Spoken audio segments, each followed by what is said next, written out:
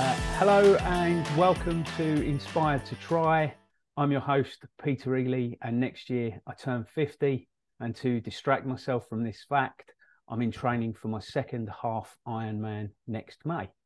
And in this episode, I have a very special guest, Claire Doherty, who has done several Ironman races. So hello, Claire. Hi, thanks for having me. Lovely. Thank you for taking the time to talk to me. So would you like to give us a bit of an introduction about who you are, what's your experience, how many races you've done, how long you raced for, etc., etc.? Yeah, cool. So I think I sort of fell into triathlon by mistake. I joined this running club because I became friends with somebody who was a really good runner. And she said, "Oh, come join my running club." So I joined, and after maybe 6 or 8 months, I thought, "Oh, I really want to do a marathon." And I didn't really have the first idea about how to train for a marathon. So one of my other friends at the running club had this coach who happened to be a triathlon coach. So I thought, "Oh, I'll sign up with him." And at the same time, somebody else decided to sign up for a triathlon. It was only a sprint, right. And I thought, "Oh, that sounds all right. I'll be able to do it." Not really comprehending what was entailed. I just thought, "Oh, it's a bit swimming, but biking, And sprints are like, they're full on, because they're short. They're really fun. And it was kind of like this baptism of fire because I could only breaststroke. I had this really crap wetsuit, and I basically remember getting into the lake and thinking, I'm about to die because people were like swimming over me. Yeah. And it was absolutely freezing. I think it was something like the end of September or something when we decided to do it. So I was like shaking from the cold. I could feel my body. Oh my goodness. But nonetheless, I think the fact that I survived it, I was on such a high that I hadn't actually died. I thought, "Oh, I'm going to do another." Yeah. So I signed up with this coach and I said, "Oh, I want to do a marathon. By the way, why don't I do an Ironman?" So I went from a sprint to an Ironman. Wow. And I got to the Ironman, and I think I did like a half. Oh, I signed up for a half in my training program, right, in Wales, one called Bala. I don't know if you've heard of it. Yeah.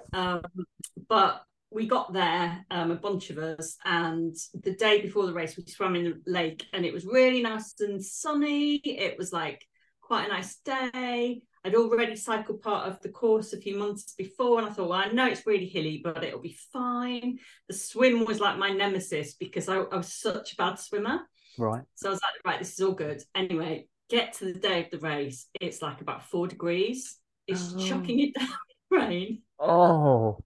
People are actually being pulled from the lake with hypothermia. Oh my God. So I managed to swim and get out and get on my bike, and I get halfway around the course and I just think, I am really not enjoying this. This is like dangerous. I'm just not doing it. There were people kind of like hiding in phone boxes, and there was like a sweep up car van, and it was coming and just taking people back to the kind of start. Oh my God. So yeah, I was a bit like, "Oh, I'm not sure if I can do an Ironman now, actually." But then I did another half, and I actually completed it, and I thought, okay, this is bad. This does hurt a lot, but I think I can make a game of it. So I went to Austria, and it was amazing. Apart from I was very unwell, and what it's like. You train for all these months. You kind of got this race plan in place. Well, this rough thing. I'm not going to die. It's my basic plan. And I still couldn't swim very well. So I had some sort of like gastric thing going on where I was on the loo all night. I was being sick. And the day of the race, I thought, I'll just start and see what happens. Yeah. And I remember swimming and kind of looking up. At one point, I was kind of like about 600 miles away from everyone else. I sort of like swum off Yeah. tangent. And I sort of went, oh, so then I managed to swim back the other way. And I literally got out of the swim with 1 minute spare. So it took me like over 2 hours. I mean, I wasn't the last person because some people didn't make it. But I remember thinking, oh, I think that's probably taken me about an hour and 45 minutes. And I got out and went, oh, wow. Oh, wow. Yeah, because that's hard, isn't it? I finished it. It was fine. I walked most of the run. And then in the afterglow, I kind of went, right, I'm going to come back and do it again when I'm not ill. Yeah, that's so amazing because I did my swim. Sorry to jump in there. Go. It resonates so much. I did my swim and someone gave me a bit of advice and said, put 2 swim caps on so that people don't knock your goggles off. And I went in and I'm swimming away and I'm thinking, no one's touching me. No one's kicking me. And I looked up and everyone was 10 meters to my right because I was pulling off to the left as well. Oh, dreadful. Sorry. Yeah. It's fine. It's like, yeah, I'm glad I'm not the only one. Because of course you get all these really good swimmers and they know how to sight and they're going like a bullet in a straight line. Yeah. So the next year I went back and I actually had some swim coaching in between, some mental strength coaching actually, because my problem was that I was having panic attacks in the water. Right. And so even when I went into a normal pool, I was sort of getting to the stage where I was getting really anxious. And I thought, this is ridiculous. And it was amazing. It worked for me so well. I knocked like an hour and 20 minutes off my swim time or something the next year. Wow. I did it in like an hour and 19 or something. Oh, amazing. I was really pleased. And had a great race the next year. Everything went really well for me. I really loved it. And then I said, right, that's it. I'm not doing any more because I only ever wanted to do one. Yeah. And then we went on a family holiday and I'm lying by the pool going, well, this is boring, isn't it? And one of my friends I was on Facebook or something and my friend posted that she'd got some, code that allowed you to register for Ironman UK before anyone else, if you'd got this code. And she wasn't using it. So I sent her a message going, can I have your code? And before I knew it, I booked on to Ironman. Oh, amazing. Amazing. It just sort of happened. And then, so I did that one in the UK, which was really hard. Right. And then just by absolute chance, I qualified for Kona. Oh. So I was seventh in my age group. In your age group? My age group. So I wasn't even like because there was 2 places in my age group. And I only went to the award ceremony because I knew somebody else who the winner, the female pro, Tamsin Lewis. So I went to see her get her trophy. And so the way it works with Kona is that they call out the names of the people that have come first. And if somebody doesn't want it, they say, oh no thanks, I don't want to go this year, and it rolls down, it keeps rolling down. Right. And that's what happened basically. It rolled down to me. I was like, my husband was going, good, take it, because it was on like number 5 and I was going, it's weird, like, yeah, who wouldn't want to go? I don't understand. Going, take it. Oh my god. I mean, you obviously had to remortgage the house and stuff like that, right? Yeah. Yeah, I mean, it's even more expensive now. I mean, there's no way that I could afford to go now, but it was amazing. It was like the experience of a lifetime. It's like something else. It is really. Yeah, because you can't book a place. You have to qualify for Kona, don't you now? Yeah. Although I don't know if they're still doing their legacy thing where, I think it was if you'd done 10 Ironmen or 12 Ironmen, you could have a place. They were doing. I think they might have stopped that now. Yeah, I think I read that. I think it's qualification only because there's so many times now, so many. That's right. Yeah. Oh, that's amazing. So we'll come back to Kona because I'd love to know a little bit more about that. But I found in Austria, even though on the day that I was doing it, they had their general elections and there was a chap who was more right wing than a chap from the 30s. And there was a lot of worry that he was going to get in and he didn't. But the people were amazing. I found that even under that pressure, the people in Austria were so lovely. So nice. What was your experience? So nice. Honestly, it's my favorite. It was the favorite Ironman that I've done out of all of them. Just the atmosphere is kind of really supportive. It reminded me a bit of running London Marathon. You know, people are sort of partying and ringing bells and cheering you on and just being really nice. It's we had the same thing. And you know, when you the day before and the couple of days after that we were there, people would talk to us and they'd ask us, oh, did you do the race and how was it? And really nice. It really was. The run part for me was like 27 degrees. It was really hot. And people would be standing at the side of the road with buckets of water and sponges just to like wet you down and stuff. It was really, really good. Oh, that's amazing. And so what was Kona like then? I love the idea. I always wanted to go to Hawaii as a kid. But to race, it must be, oh my gosh. What was it like? What was the experience? It's a bit like, how do I describe it? It's kind of like surreal. There's some real characters there, almost like caricatures of what, you know, an athlete is like. I mean, I had really bad imposter syndrome. So I was going, I shouldn't be here. I'm not good enough. I'm like, you know. And everywhere you look, everyone is like totally ripped, really kind of like in tip-top shape with all the latest kind of gear. And it's very, I don't know, I found it quite intimidating. And I also didn't find it that friendly. So I found the locals really lovely, beautiful people.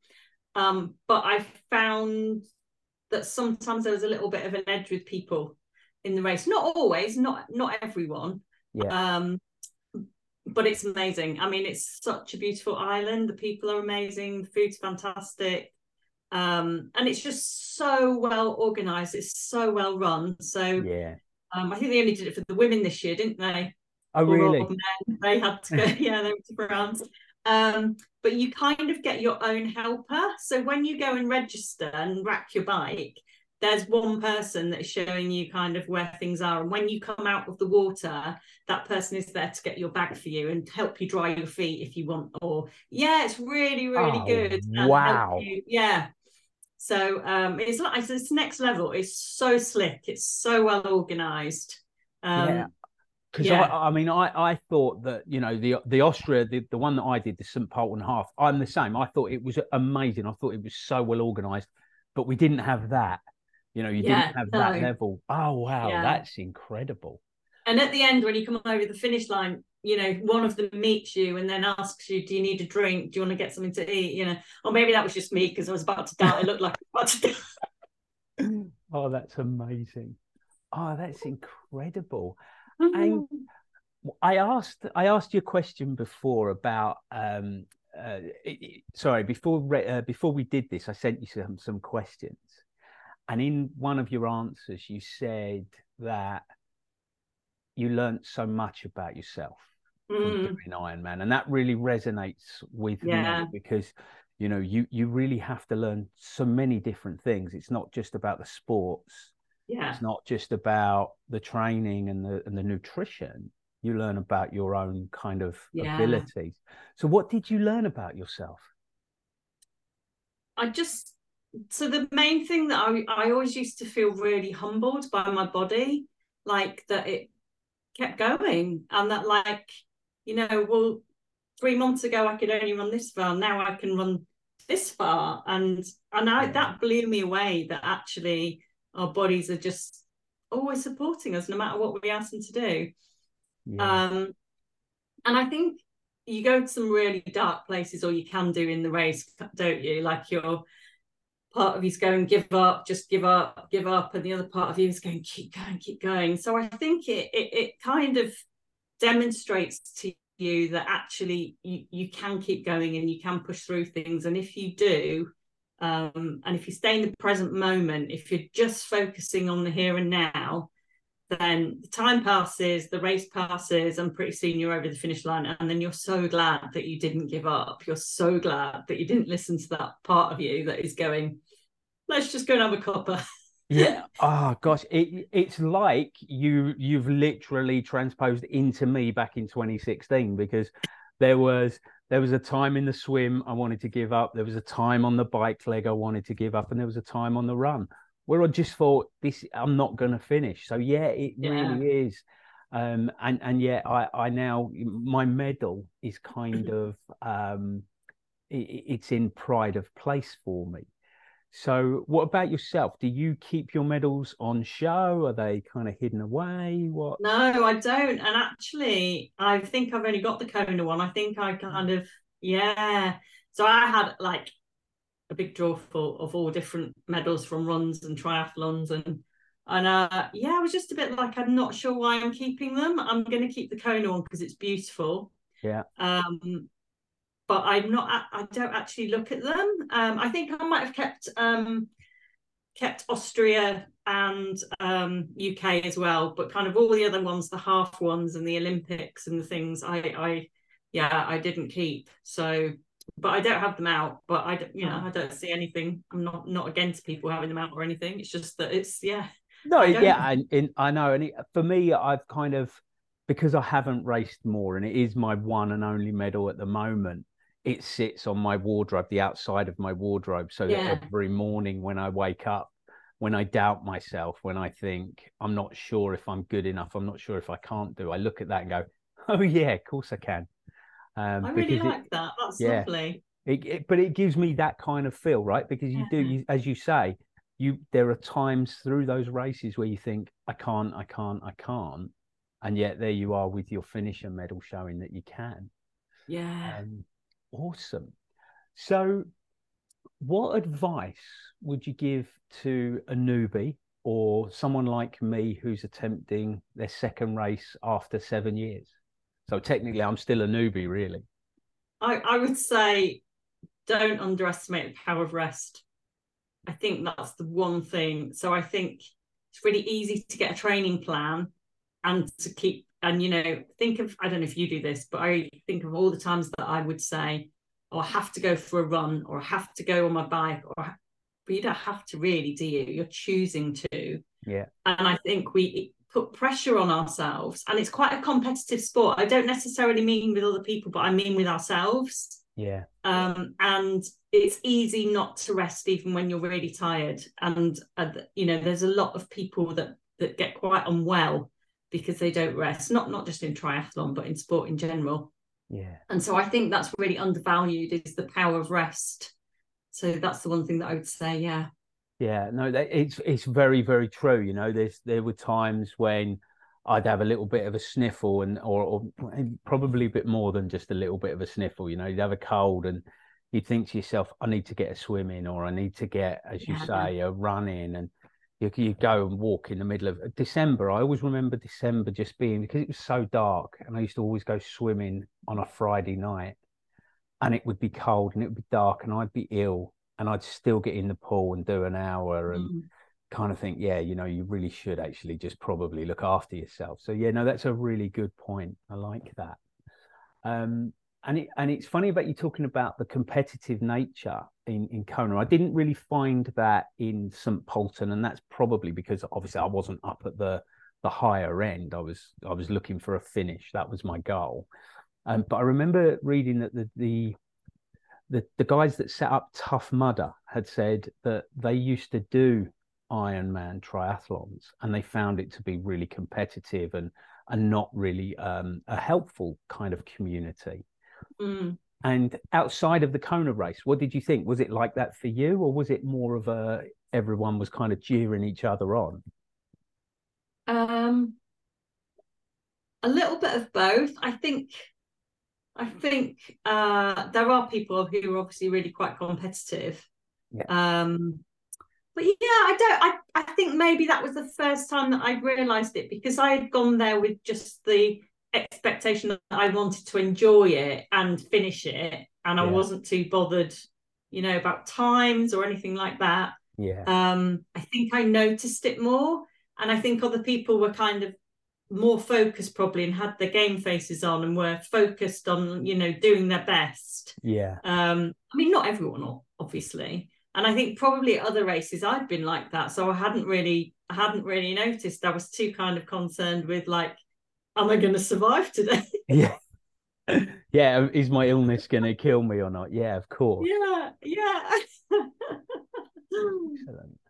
Um, I found myself, we talk about training plans and stuff, and I found myself getting really heavily into spreadsheets, and it would be like, Monday's a run, and I'd log my times, and I think I spent almost, certainly at the beginning time, I spent as much time building my spreadsheet as I did actually training. Did you find it was very data intensive, or did you just kind of focus on the run? Was the plan sorted out for you by your coach? How did it work for you? Yeah, so I just used to log on to Training Peaks and see what he wanted me to do, and Right. I'd do that, and it was nice and straightforward. So I do think it's data intensive in the fact that we all love a gadget, though, don't we? Oh So yeah. we've got our Garmin, want to know what the heart rate is, what the pace is, so yeah, that I think it's data intensive, or maybe data reliant in that way. We're always kind of using that to kind of go, oh, I'm not as fast today, or oh, I need to get slowed down a bit today, or that kind of thing, which I think to some extent is useful, but looking back, I think that you can rely on that a little bit too much rather than listening to your body. Yeah. I was part of a Facebook group called the Ironman Journey. Oh And yeah. yeah, and someone posted a post at one point where there was a chap who was now going through a relationship breakup because he was checking his heart rate while making love to his partner. And I just thought, that's taking it a bit to excess, Oh right? my That's gosh. yeah. So it made me laugh, but I was thinking, Mm. you've got your priorities wrong if that's what you're doing, right? Yeah, definitely. I go back and forth with whether or not I want to get a tattoo, but I am really proud of what I've done. Have you got a tattoo or an M dot? Because there's loads of them out there to commemorate what you did. No, I haven't actually. I don't have any issues with people getting them, but I always thought it was a bit like a brand. So kind of like a bit like, might be having, it's a bit like having Tesco's or First Direct or something tattooed on your body, because it's not Oh, actually. So I quite like the ones that are the M dot brand, because I think they're more yeah, kind of like triathlon-y, yeah, individual swim, bike, run. But the actual M dot, I just think, well, it's free. You're giving free marketing to them. They're a massive company that make all this money. yeah. Oh, I never No, thought that.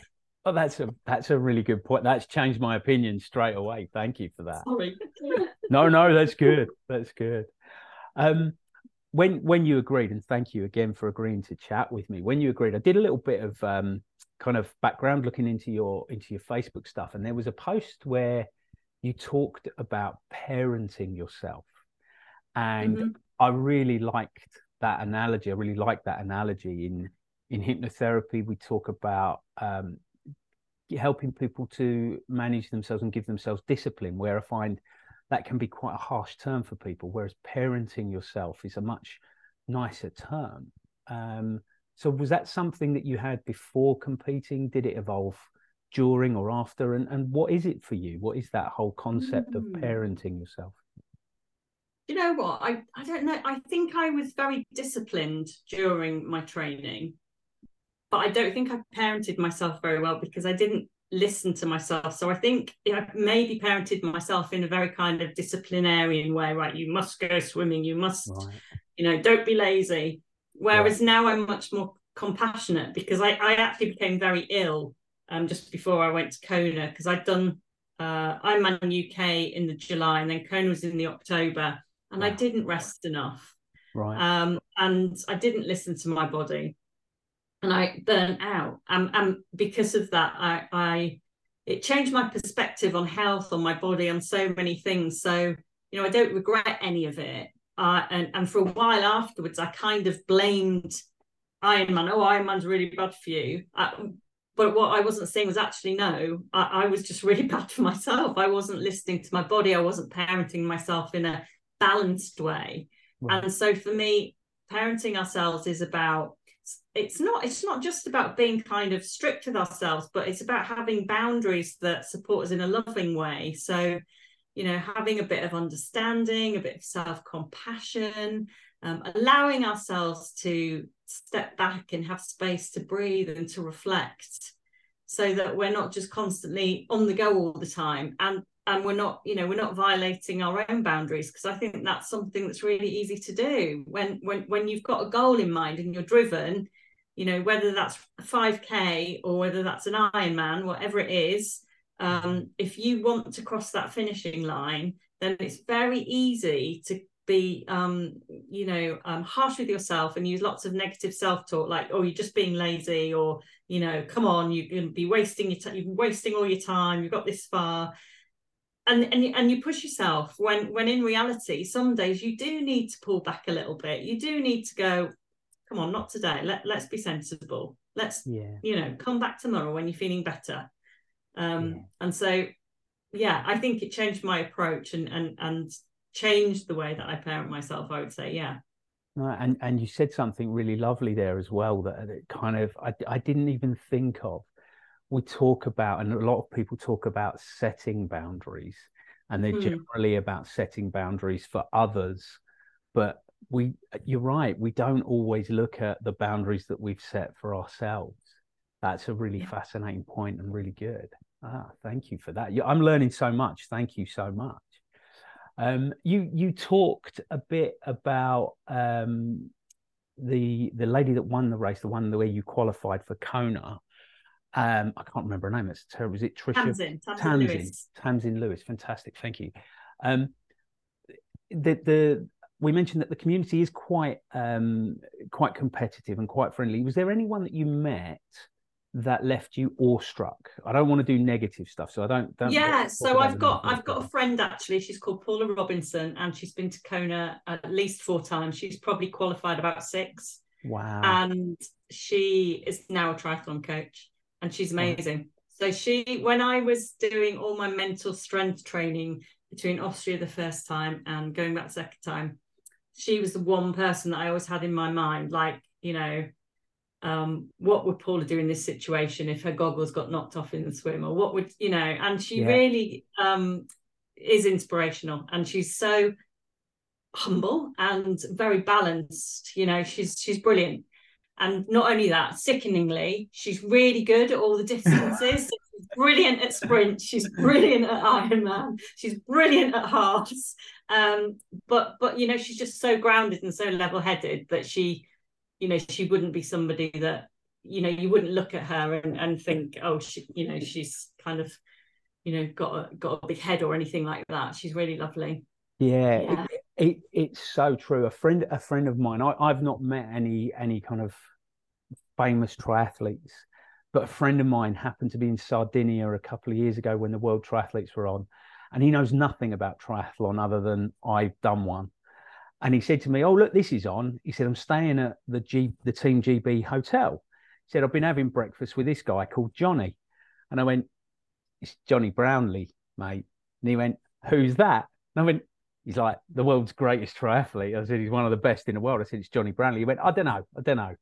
He sends me a text the next day and he goes, I don't know if it is Peter. He's not a really nice guy. I said, what do you mean? He said, I asked him if he wanted to come and watch the race. And he said, no. I went, he's racing, mate. It's Johnny Brownlee. And he said, oh, yeah. I went, he's racing. He said, that's right, Peter. Yeah, he said he was racing. And then finally, he finishes the race in 55 minutes and he sat down. Johnny Brownlee sat down at the end. He went, my friend texted me again. He went, seriously, Peter, I don't like him. He went, I offered him a beer and he wouldn't take it. And I'm like, he just finished the race, mate. Oh, he's probably dying. But yeah, so people are. He was lovely. Johnny Brownlee was lovely to him and was really lovely. And I think you're right. People in triathlon don't get that they seem more grounded than other sports people, I find. Yeah, I think so too. Yeah. So you're not racing anymore. What is it that you're doing now? Do you work still with people in triathlon? Is it something else? Tell me about what you're doing. So I'm originally a physio, so I've always helped people with like sports injuries and things like that, musculoskeletal injuries. And then when I was not very well, I got really interested in nutrition. So I do some sports nutrition for people, for triathletes and runners and different people, as well as all sorts of, you know, regular people that aren't athletes. And I'm also a coach as well now. So I do lots of stuff around supporting people who have got illness or symptoms, supporting them how to kind of bring their bodies back into balance and connect with their bodies and listen with their bodies and understand what might be contributing to their patterns, so to their symptoms. So for example, all of our behavior contributes somehow to our health, and I don't mean that in a really negative way, such as like, oh, it's your fault you get ill.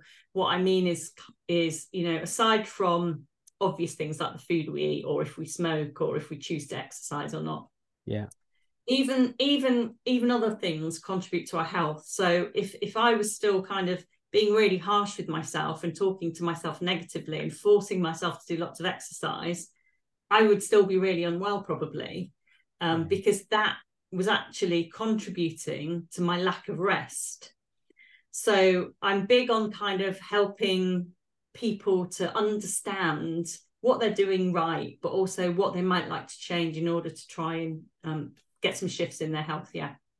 Oh, excellent. And two things there. Nutrition is a big one. I kind of remember, and I remember I got out of a swimming pool one day. I'd done 4 hours in the pool, and I was able to eat a burrito like Scooby-Doo. I was like, yeah. But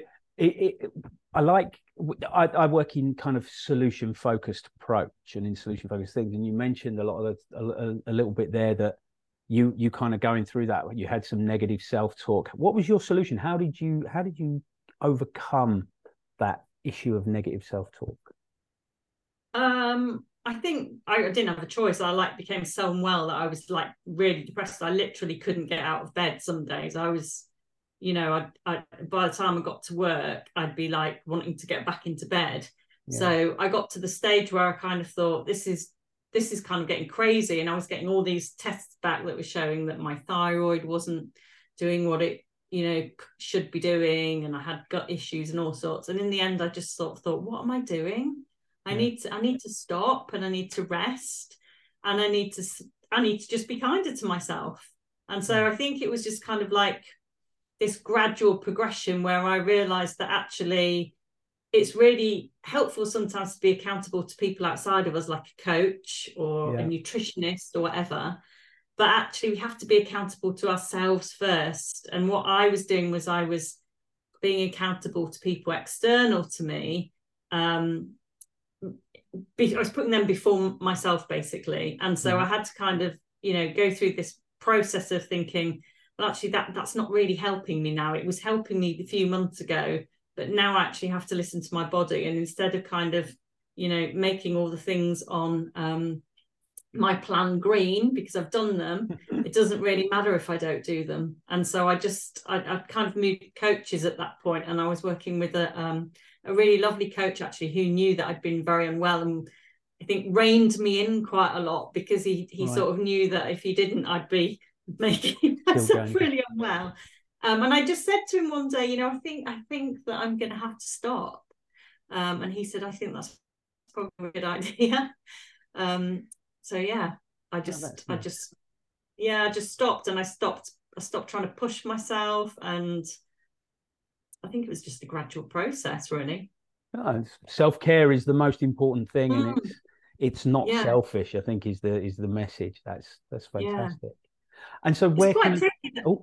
No, sorry. I was going to say, it's quite tricky though, isn't it? Because, you know, on the one hand, self-care is exercise and looking after yourself. And I think that's why it becomes hard for people, because, you know, there is a lot of encouragement and push to be active, quite rightly so, because it does impact our health positively. So then when you're not exercising, you do hear that little voice telling you that you're lazy. And it's learning to discern actually when you're really tired or when you're unwell, it's not being lazy, it's being sensible. Yeah, it's very true.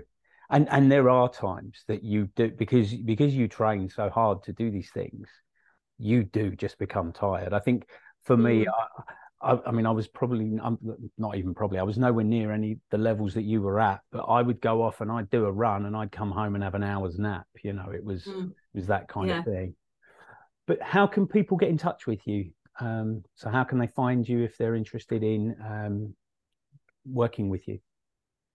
So my website is my name, clairedoherty.co.uk. I'm also on Instagram, which is Claire Doherty _Alchemist. Or you can email me, which is hello@clairedoherty.uk. Fantastic. And why the Alchemist? I love that title, but why Alchemist?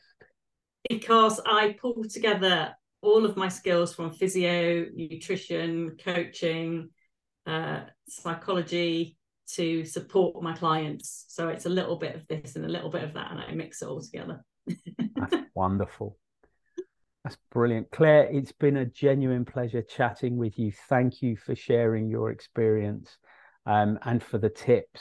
And I'm definitely not going to get an M. tattoo. Thanks so much. Great chatting. All right. Cheers. Bye-bye. Bye. So what did I learn from talking with Claire? Rest is really important, and you need to build that into your training schedule. And don't worry if things go wrong, because as Claire said, you can always go back and do it again. Take care, and I'll see you on the next episode.